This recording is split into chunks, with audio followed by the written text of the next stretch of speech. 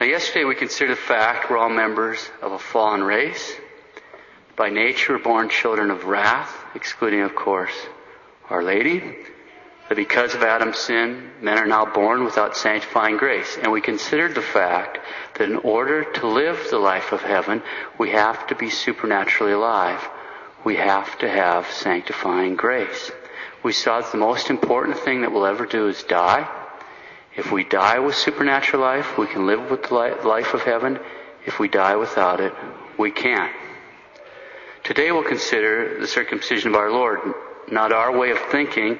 That might seem like a funny thing to think about, let alone to celebrate. But to the degree we think that way, that's the degree we don't think with the church, since this is one of the great feasts. So let's take a few minutes this morning to make sure we understand why this is such a great feast. To do that, we'll take a real quick look at a few things in the beginning that we've already considered in previous years. We'll look at circumcision in the Old Testament, our Lord's circumcision, and what this has to do with us. And finally, we'll consider another interesting point. Now, we're only going to hit the high points today. If you really want to make a lot more connections and you have the time, it'd be helpful sometime to dig out the sermons on the precious blood, the sermons on baptism, Christmas, and New Year's from a year ago.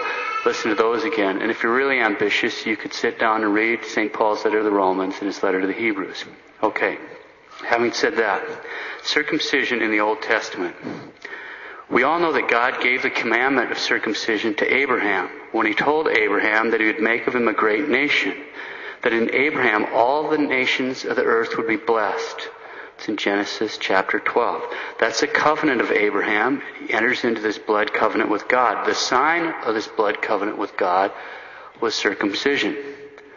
Now, why circumcision? The point was that Abraham was giving God of his personal blood from the very source of his fatherhood. What Abraham was doing at God's command is pledging himself and his seed, the tribe of all those who will be descended from him, in this blood covenant with God. In other words, Abraham is standing there in the place of all his descendants. And so this one man enters into this covenant with God on behalf of himself and all his descendants. Adam represented all his descendants from God. That's why we're here. That's where the mess comes from, what he did. Now Abraham is representing all his descendants before God. God accepts Abraham's blood sacrifice and rewards it by freeing all those in this covenant from original sin. In the Old Testament, circumcision on the 8th day freed the baby from original sin. So circumcision foreshadowed infant baptism. As that great saint and doctor of the church, the Venerable Bede, says, quote, "You ought to know that circumcision under the law wrought the same healing against the wound of original sin as does baptism in this time of revealed grace, except that under circumcision they were not able to enter the gate of the heavenly kingdom." Close quote, the Venerable Bede. So it forgives original sin, but it doesn't open heaven because heaven isn't opened yet.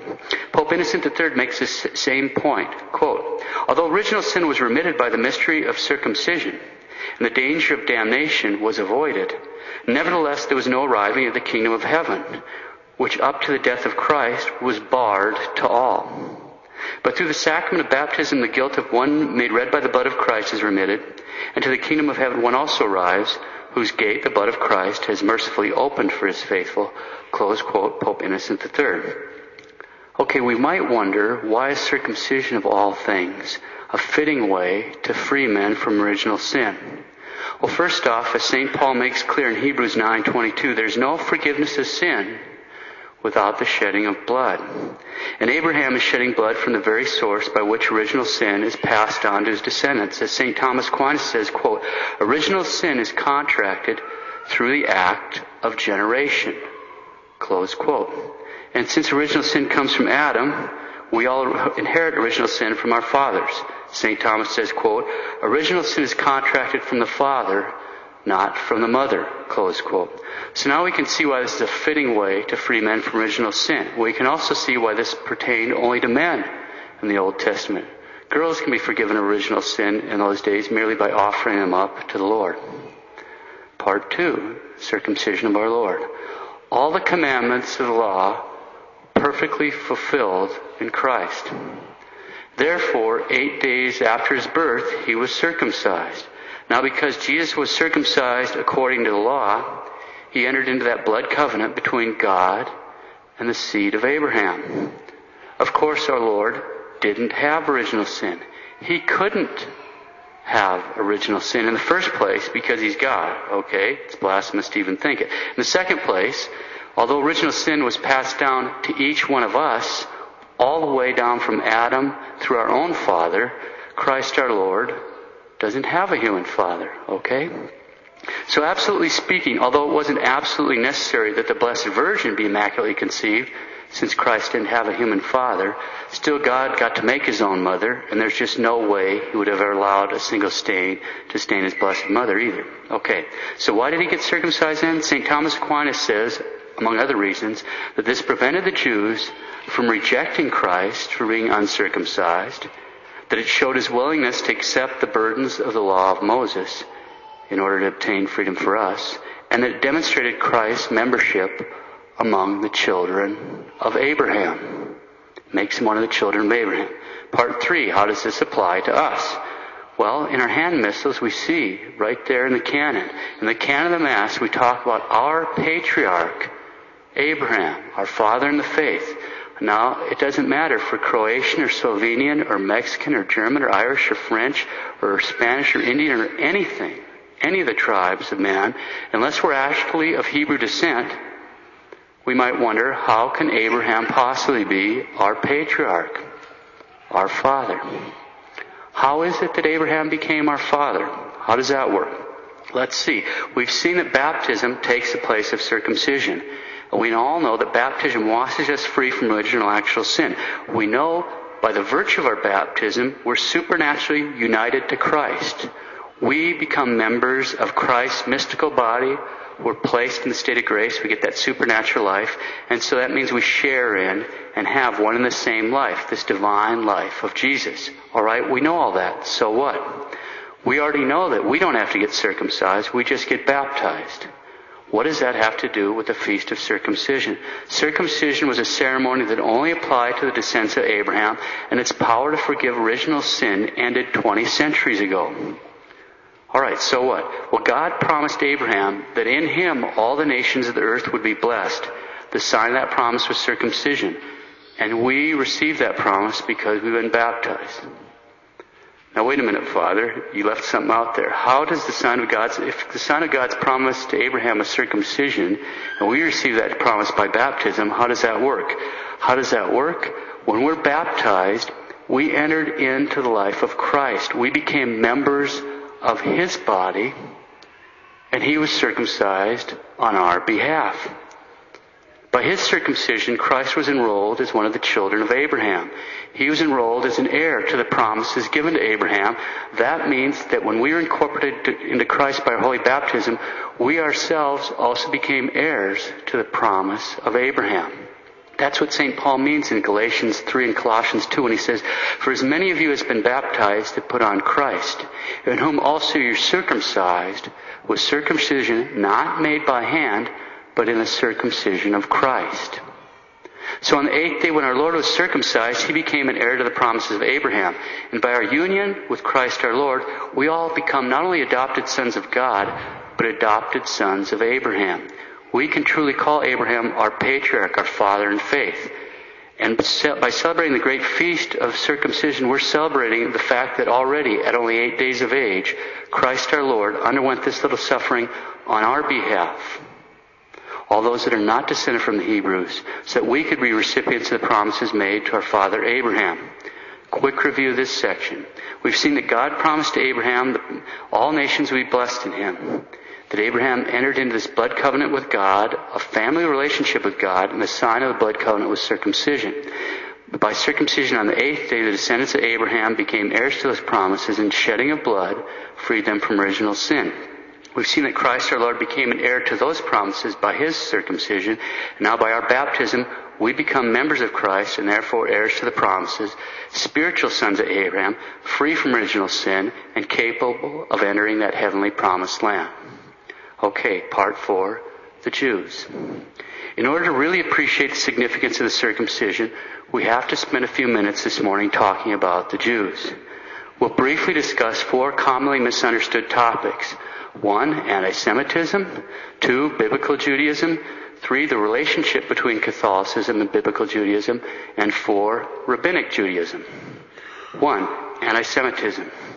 Many Catholics are completely confused as to the correct meaning of anti-Semitism.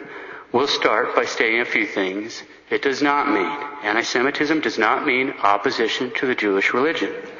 It does not mean opposition to the behavior and or policies of powerful Jewish individuals, whether in business, media, or government. It does not mean opposition to Zionism. It does not mean opposition to the behavior and or policies of the State of Israel. Okay, then what does anti-Semitism mean? We'll answer that by quoting a reply given by the Holy Office in 1928.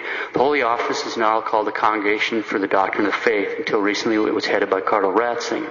Okay, this is an official definition of anti-Semitism given by Rome.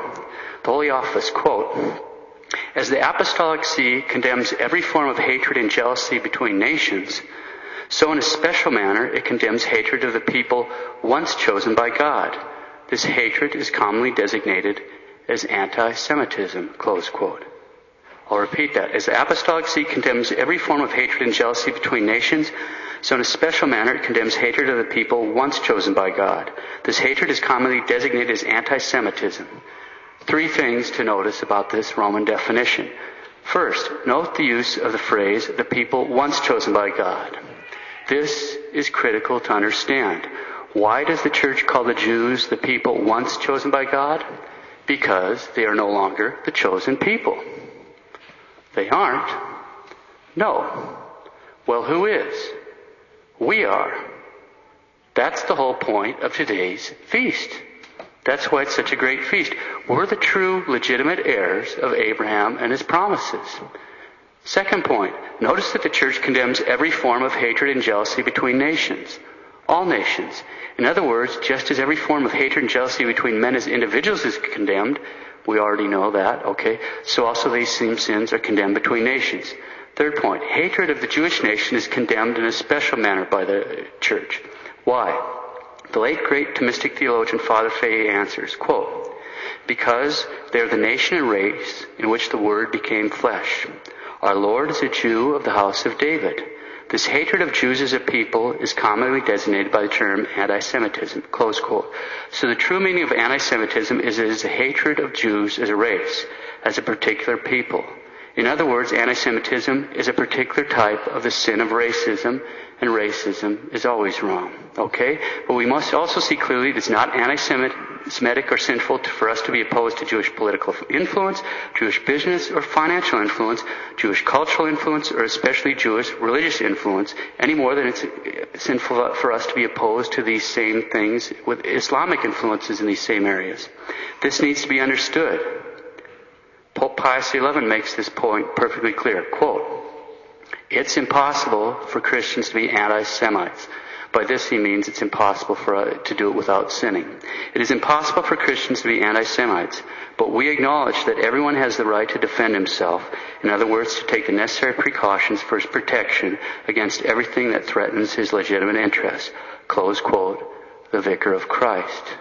So if the ADL is screaming bloody murder about a particular Catholic event or something, it's not being anti-Semitic to oppose them. They need to be opposed. The Pope, "It is impossible for Christians to be anti-Semites, but we acknowledge that everyone has the right to defend himself. In other words, to take the necessary precautions for his protection against everything that threatens his legitimate interest." Okay, second point, biblical Judaism. Biblical Judaism. This is the religion that came into being with a covenant between God and Abraham, which received the laws and liturgical ceremonies from God on Mount Sinai, and which ended some 40 years after the crucifixion with the destruction of the temple in Jerusalem in 70 AD. This religion no longer exists. It's extinct. It's gone forever. Period. Close the book. It's gone. Third point, the relationship between biblical Judaism and Catholicism. It'll be clear where it went. Catholicism is the fulfillment and the perfection of biblical Judaism and has superseded it. which is precisely why biblical Judaism no longer exists. We have the true high priest, our Holy Father the Pope. We have the true priests of God, the Catholic priesthood. We have the true Levites. Those are the deacons. We have the true sacrifice, which is pleasing to God, the holy sacrifice of the Mass. We have the true temple, the Catholic churches scattered throughout the world. We're the heirs to the promise. We're now the chosen people. It's no longer a question of bloodlines. It's no longer a question of a natural life which was inherited naturally, but it's a question of supernatural life which is given to mankind by grace. Fourth point, Rabbinic Judaism. Judaism as it exists today, Rabbinic Judaism, was originally created by the very Pharisees who, like St. Paul before his conversion, refused to believe in our Lord. As one Israeli intellectual has recently noted, quote, Professor Israel Yuval of Hebrew University proved that Rabbinic Judaism came out of the ruins of the old temple-centered biblical Judaism, practically at the same time as Christianity. Christianity actually superseded biblical Judaism and became the faith of millions. Still, a small band of men challenged its advent and offered an alternative, Rabbinic Judaism. Rabbinic Judaism produced its own holy books, the Mishnah and the Talmud, as Christianity produced the New Testament. Professor Yuval wrote, quote, The biblical Judaism died and two religions claimed to be the legitimate heir, Christianity and Rabbinic Judaism.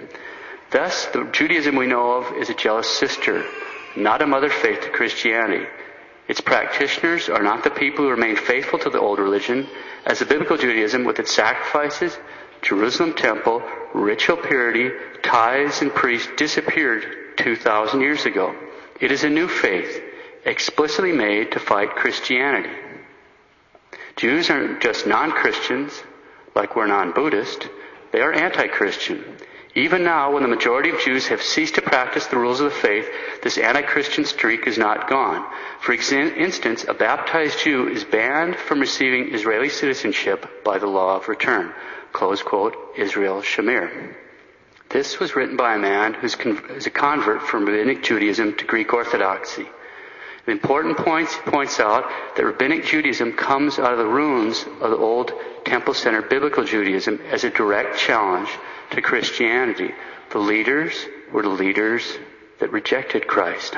It produces its own books, the Mishnah and the Talmud, just as we produced the New Testament. Two religions both make the claim to be the legitimate heir to biblical Judaism. That's us and Rabbinic Judaism. So the Judaism we know is a jealous sister, not a mother faith to Christianity. It's a new faith explicitly made to fight Christianity.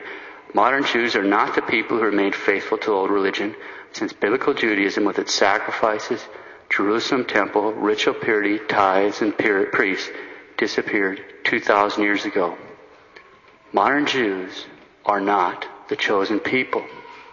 The fact that being a member of the chosen people is no longer limited to them is the whole point of today's feast. This feast celebrates the fact we no longer have to be members of the Hebrew nation. We no longer have to be physically descended from Abraham in order to become children of the promise. We no longer have to be physically descended from Abraham in order to become the real heirs of Abraham. That even though we may not be Hebrew, we are now each members of the chosen people. We're celebrating the fact that to be a member of the chosen people is not a question of bloodlines. It's no longer a racial issue. Our Lord has done away with all that. The real division of mankind is now whether or not we are members of Christ, whether or not we've received adoption as the sons of God, by which we become heirs to the promise of Abraham. So modern Jews are not the chosen people, but they still can be. How? By becoming Catholic, just like the rest of us. In the kingdom of God, the bloodlines no longer matter. It's not a racial issue. We're the chosen people. And we long for the day when the Jews and all of mankind will join us kneeling before the crib of our Savior.